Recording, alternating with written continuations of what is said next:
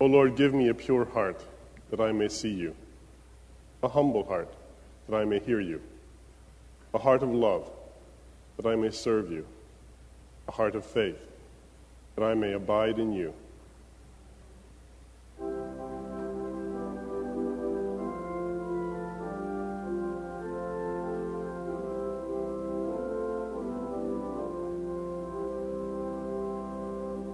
Let the peace of Christ rule in your hearts, to which indeed you were called in one body. The peace of Christ be with you. Let's stand and share a sign of peace with each other. Our help is in the name of the Lord, creator of heaven and earth.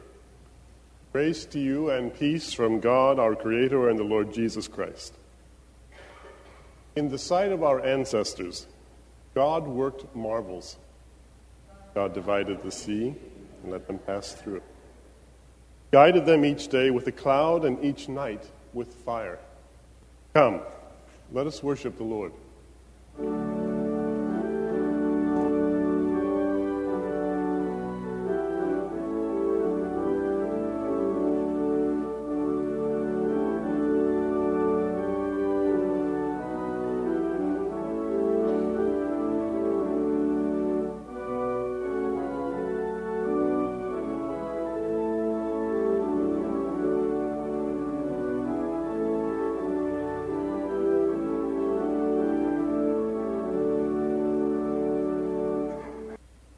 All the world is a stage, and we are but the players. But the script is flawed, and the performance is stilted by this thing called sin. So, let us come to the eternal playwright, asking for both the renewed will and ability to perform to his glory, for his enjoyment, and let us pray. Eternal God, as the Christ, you showed us that love looks not to its own interests, but to the interests of others. Let us approach God with a true heart in full assurance of faith, our hearts sprinkled clean from an evil conscience, for he who has promised is faithful to forgive us all our sins. Therefore, in Christ, thanks be to God. Hear what our Lord Jesus Christ says. You shall love the Lord your God with all your soul. This is the greatest and first commandment. And the second is like it. You shall love your neighbor. On the commandments hang all the law and the prophet. And so,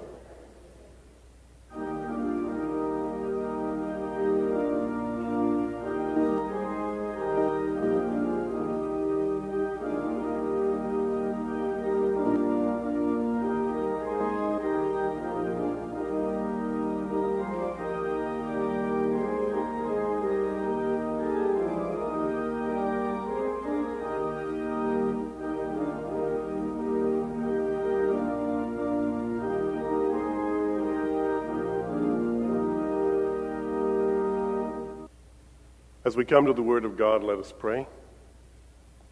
Lift up your hearts. Let us lift them to the Lord our God. Shine within our hearts, loving Lord, and the true light of your divine knowledge, and open the eyes of our minds and hearts, that we may comprehend and obey the message of your word. Through Jesus Christ, our living word. Amen. The first lesson comes to us today from the book of Exodus, chapter 17, verses 1 through 7. Story of water from the rock, Meribah. Hear now the word of God.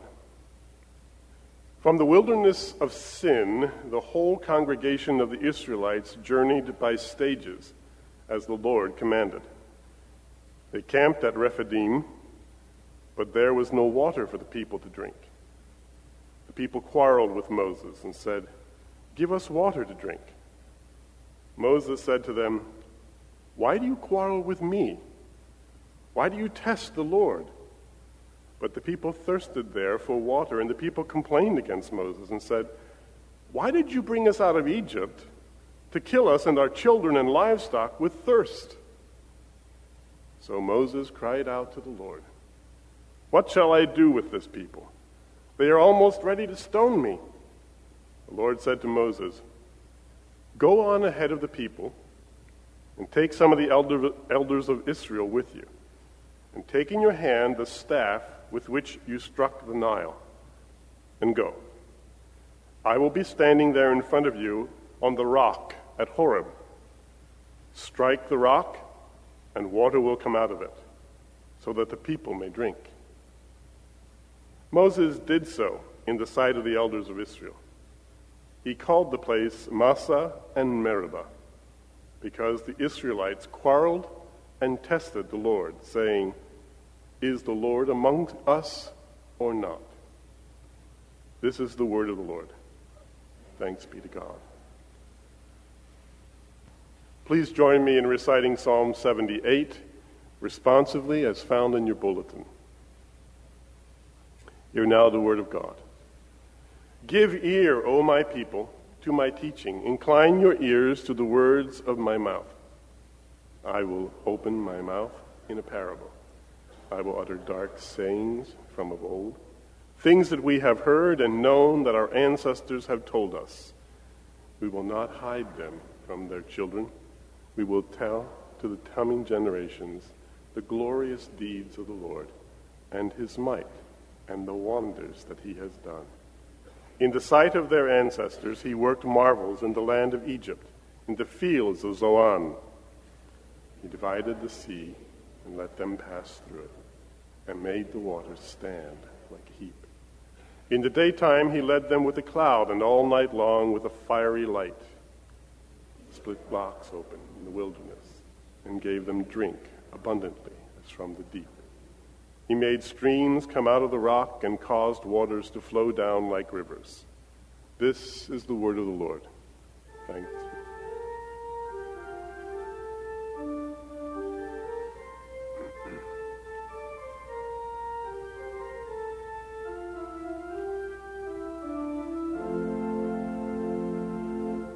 Glory to God, glory to God, glory in the highest. Glory to God, glory to God. Alleluia, alleluia. The second lesson comes to us from the book of Philippians, chapter 2, verses 1 through 13. Here the Apostle Paul speaks of the true humility expressed in Jesus Christ's incarnation. Hear now the word of God. If then there is any encouragement in Christ, any consolation from love, any sharing in the Spirit, any compassion and sympathy, make my joy complete. Be of the same mind, having the same love, being in full accord and of one mind. Do nothing from selfish ambition or conceit, but in humility regard others better than yourselves. Let each of you look not to your own interests, but to the interests of others. Let the same mind be in you that was in Christ Jesus, who, though he was in the form of God, did not regard equality with God as something to be exploited, but emptied himself, taking the form of a slave, being born in human likeness, and being found in human form. He humbled himself and became obedient to the point of death, even death on a cross.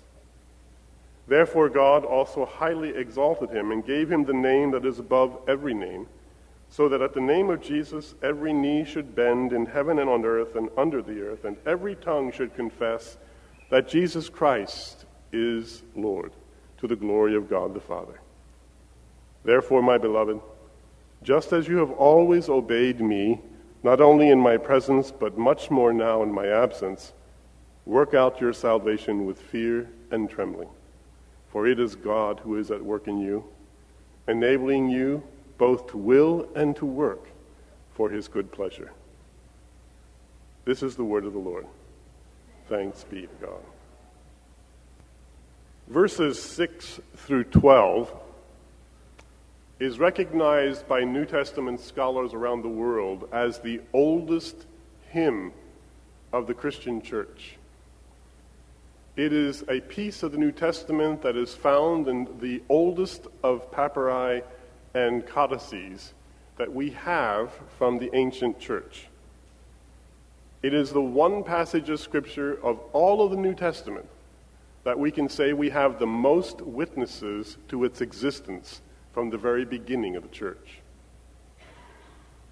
Paul's inclusion of this hymn in this epistle is simply a way for him to emphasize the nature and understanding of who Christ is in the early church. All of us have mental pictures, I believe, of Jesus. How many of you remember Sunday school pictures of Jesus? What does he look like?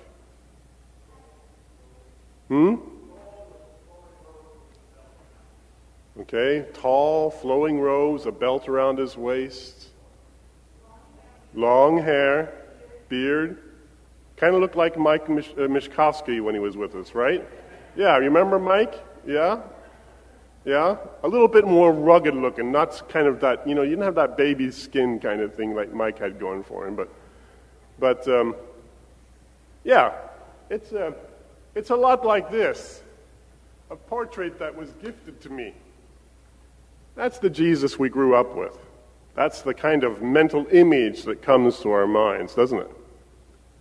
It's a very typical, very usual way of remembering what Jesus looks like. Recently, I went with students from Rutgers University and with Pastor Heck from Rutgers Protestant Campus Ministry to the Philadelphia Museum of Art. And there we went to a showing of the faces, the portraits of Jesus. What was amazing about the gallery that held his paintings was that as you came into the gallery, you saw Jesus portrayed like this. He looked exactly the same in every painting, every drawing. Long hair, robes, beard. Very classical look. Rembrandt, a Dutchman, the son of a Roman Catholic mother and a Dutch Reformed father, was a good painter. And there were two things that every medieval artist knew, that there were basically two witnesses to what Jesus actually looked like. During this period, these two pieces of evidence were used to justify the classical look of Jesus. One was a letter that describes Jesus. It is from Publius Lentulus, the governor of Judea, and it is addressed to Tiberius Caesar, emperor of Rome. It was written originally in Aramaic on stone and was found in an excavated city. This is what it says. There lives at this time in Judea a man of singular virtue whose name is Jesus Christ, whom the barbarians esteem as a prophet. But his followers love and adore him as the offspring of the immortal God. He calls back the dead from the graves and heals all sorts of diseases with a word or a touch. He is a tall man and well-shaped, of an amiable and reverend aspect. His hair is of a color that can hardly be matched, the color of chestnut full ripe, falling in waves about his shoulders. His forehead high, large and imposing, his cheeks without spot or wrinkle, beautiful with lovely red. His nose and mouth formed with exquisite symmetry. His beard thick and of a color suitable to his hair, reaching below his chin. His eyes, bright blue, clear and serene, look innocent, dignified, manly, and mature. In proportion of his body, most perfect and captivating, his hands and arms most delectable to behold. He rebukes with majesty, counsels with mildness, his whole address, whether in word or in deed, being eloquent and grave. No man has ever seen him laugh, but his manner is exceedingly pleasant. But he has wept in the presence of men. He is temperate, modest, and wise. A man for his extraordinary beauty and divine perfections, surpassing the children of men in every sense. Sounds like the description portrayed in the portraits of Jesus in the medieval period. The only other witness that we have is the actual physical imprint of Jesus' face on what is called the handkerchief or the veil of Veronica. Veronica is the woman who consoles Jesus by wiping the sweat from his brow while he is walking the Via Dolorosa. It is a treasured choice relic of the Roman Church, this handkerchief of Veronica, and is shown only on very special occasions, particularly during Passion Week, of course. The portrait is said to have been transferred in 1297 by Boniface VIII from the Hospital of the Holy Ghost to St. Peter's in Rome, where it reposes behind the statue of St. Veronica.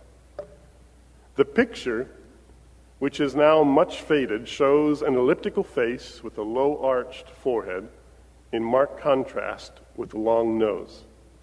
The mouth is slightly open and scanty hair is visible only on the temples. The beard on the cheeks is thin but is stronger on the chin, where it ends in 3 points, while the mustache is more conspicuous for color than for strength. The eyes, arched by scanty brows, are closed and combined with features distorted by agony and stained with blood, complete the picture of a martyr, pale in death.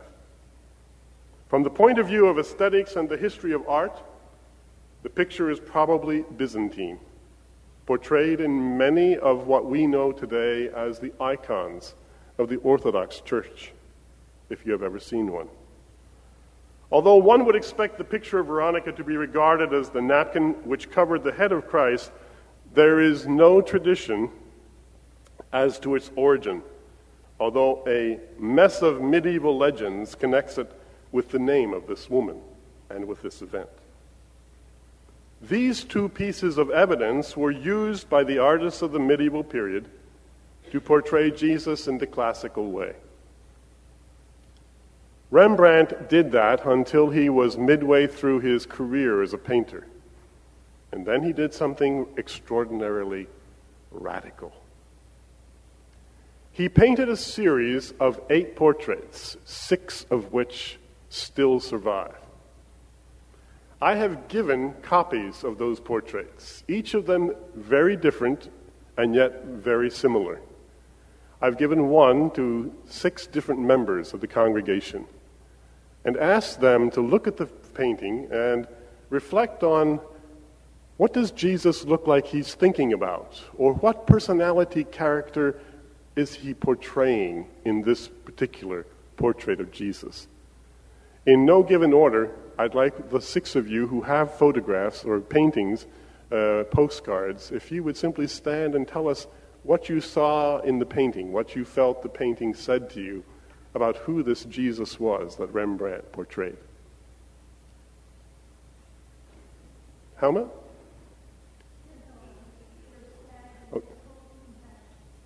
His eyes are sad and full of compassion. Can you just hold your card up for everyone to take a look at? I'm going to have them laid out on the communion table for you to look at the end of the service today as well. Okay? Okay, now Helmut, if you would stand and share yours with us.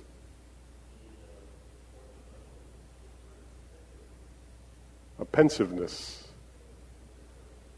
Okay. Weariness. A quietness about him. Very good. Okay? Another. Helen.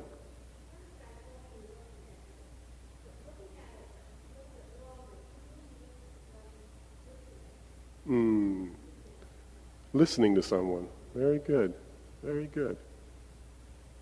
Another. Helen?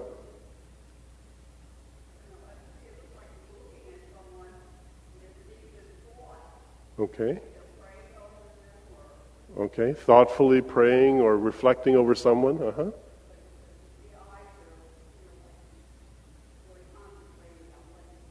Okay. So deeply in thought and concentrating. Very good. There should be one more, I believe. Annie, yes. Okay. Listening to someone, seeming very patient as he listens to what they have to say. Jordan. Okay, focused. Okay. Each of the portraits tells us something of who this man is, but what is unique about these portraits is that unlike the classical view of Jesus, these portraits are all based upon one painting that Rembrandt made of one of his neighbors. You see, he lived in Amsterdam during a very large immigration of Sephardic and what's the other group? The Ashkenaz. The Ashkenazi and the Sephardic Jews were immigrating into Amsterdam, and his neighborhood became predominantly Jewish. And so he took one of the young Jewish men from the community and painted a portrait of him.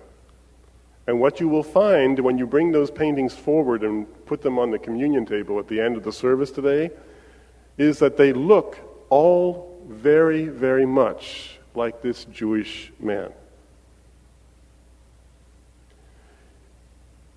Rembrandt broke with a tradition that was centuries old. And he chose an ordinary Jewish guy from the neighborhood, an immigrant at that. Someone that did not look Dutch or Reformed or Roman Catholic or even European in some way. He broke with every tradition in order to radically convey that this Jesus that we worship, that we relate to in faith, is in fact simply one of us. We tend as human beings to want to make Jesus something bigger and grander and more handsome and beautiful and wonderful. But Rembrandt wanted to drive home that this Savior, this Redeemer, this Messiah was simply one of us. Looked just like your neighbor, an immigrant from perhaps Guatemala or Mexico or Eastern Europe.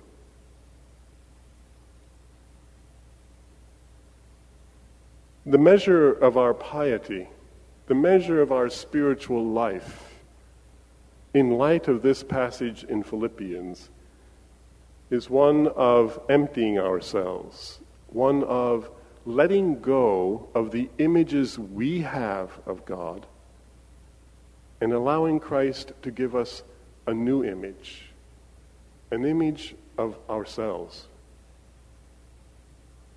an image that says that God is one of us and that our humility is measured in our ability to accept who we are and who God is in and among us.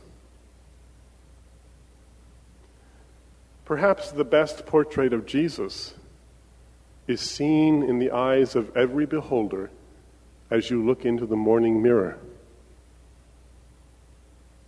or shake hands during the peace on Sunday morning.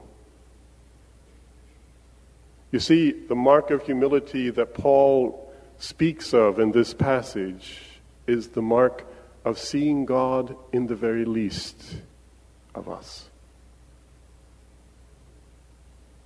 That is the measure of our piety. That is the measure of our spiritual life. That is the measure of the way we are and the way we live before God and with each other.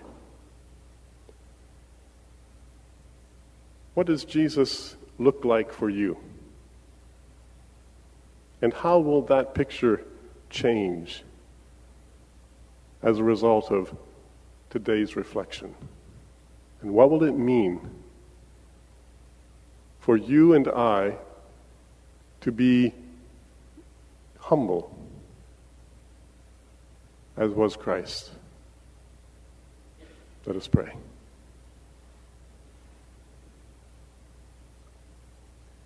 We praise you, O Father, for making your divine truth real to us in Jesus Christ.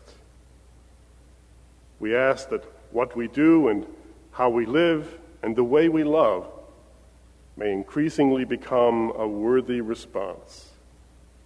Amen. Remain standing and join me in confessing our faith using the words of the Apostles' Creed found in your bulletin. Together, let us confess, saying, I believe in God, the Father Almighty, creator of heaven and earth. I believe in Jesus Christ, his only Son.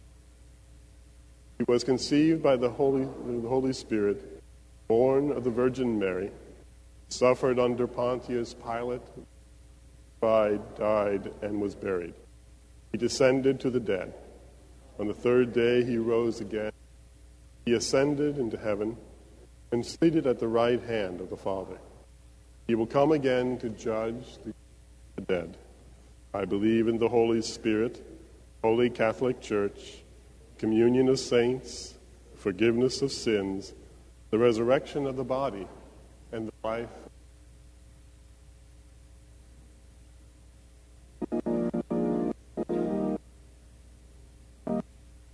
Glory be to the Father, and to the Son, and to the Holy Ghost, as it was in the beginning, is now, and ever shall be, world without end.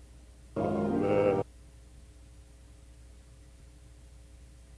God's gifts to us are abundant and continuous in Jesus Christ, and so we come today in worship, tithes and gifts and offerings.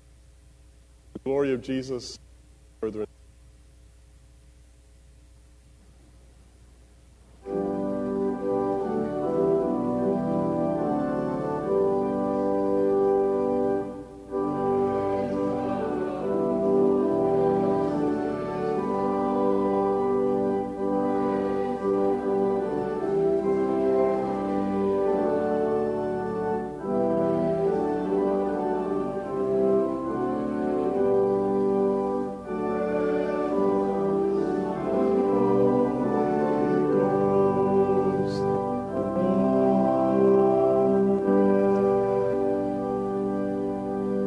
Let us pray. We thank you. We thank you for the love that you shed abroad in our hearts, for the way you provide not only our physical, but also emotional and spiritual needs. We thank you for the opportunity to be servants of your kingdom. Ask your blessing upon these gifts and all that they accomplish for the furtherance of that same kingdom. We pray it in Jesus' name. Amen. At this time, I'd like to call the elders and deacons who assist in the healing liturgy forward. There's two things I wanted to share with you today before we begin. So many times we pray for healing in this service. I wanted to share with you two answered healing prayers. You have prayed for me and you have prayed for my wife, and I can give testimony to two things. Last week, I could hardly speak. I had been that way for over 24 hours. It hurt. It was painful. After the service last week, of course, the Korean service was held. And after the Korean service, they have a meal together. Ruth had made a jar of pickled peppers. Remember that from the story of the children's story? Okay. Anyway, I took one of the peppers thinking they would be sweet peppers that had been pickled. And to my surprise, when I took a nice big bite of the pepper, it was extremely hot. And there was not much else I could do but to chew it up and swallow it. A half an hour later, I drove up to visit with Russell Koprinski at the Roosevelt Care Center. And as I sat down in the chair by his bed to have a chat with him, my voice came back, just out of the blue. Now, I suppose that the heat of that pepper cleaned out my sinuses and maybe did something to my vocal cords or whatever, but I can tell you that I could not speak before, and after I ate that pepper, I could speak. So I felt that was a healing for me. This past week, after months of blood tests, of urine analysis, of MRIs, etc., the rheumatologist came back and told my wife that there is absolutely nothing wrong with her. She does not have lupus. She does not have Sjogren's.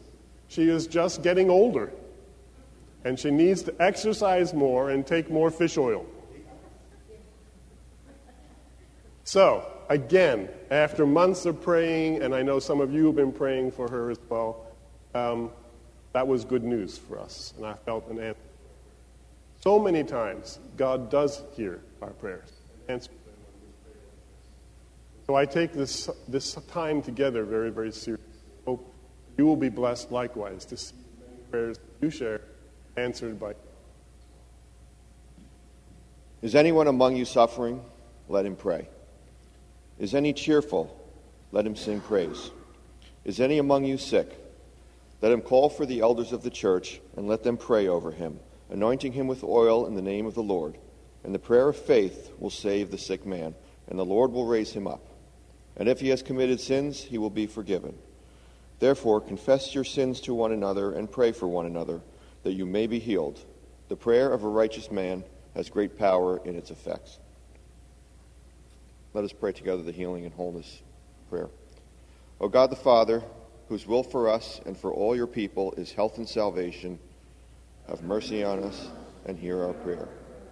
O God the Son, who came that we might have life and have it in abundance, have mercy on us and hear our prayer. O God the Holy Spirit, whose indwelling makes our bodies the temples of your presence, have mercy on us and hear your prayer. O triune God, we pray you to hear us, and that you will grant your grace to all who stand in need of healing, both of body and spirit, and lead them to look with confidence to you, especially Betty, Marianne, Judy, John, Mike, Elliot, Finley, and Jazeel. O wise God, we pray you to hear us, that in your providential grace you will grant guidance, discernment, and direction to all in need of it, and lead them to look with confidence to you, especially Gavin and Alana on their engagement and those celebrating birthdays. Ruth, Judy, Colleen, Dennis, Mary Beth, Tyler, John, Will, Tom, and Richard. O God, who in Jesus Christ called us out of the darkness into your marvelous light, enable us always to declare your wonderful deeds, thank you for your steadfast love, and praise you with heart, soul, mind, and strength, now and forever. Amen. In the name of the Lord Jesus Christ, who sent forth his disciples to preach the kingdom of God and to heal, we invite you who wish to receive the laying on of hands and the anointing with oil to come forward. If you desire us to come to you, please raise your hand or ask a neighbor to do so for you. We invite all here present to participate in this act of faith through the offering of silent prayers for those who seek Christian healing. Let us pray the prayer of thanksgiving together. Most gracious God, source of all healing, we give thanks to you for all your gifts, but most of all for the gift of your Son, through whom you gave and still give health and salvation to all who believe. As we wait in expectation for the coming of that day when suffering and pain shall be no more. Help us by your Holy Spirit to be assured of your power in our lives and to trust in your eternal love through Jesus Christ our Lord, who taught us boldly pray, saying, Our Father, who art in heaven, hallowed be thy name. Thy kingdom come, thy will be done, on earth as it is in heaven. Give us this day our daily bread, and forgive us our debts, as we forgive our debtors. And lead us not into temptation, but deliver us from evil. For thine is the kingdom, and power, and the glory forever. Amen.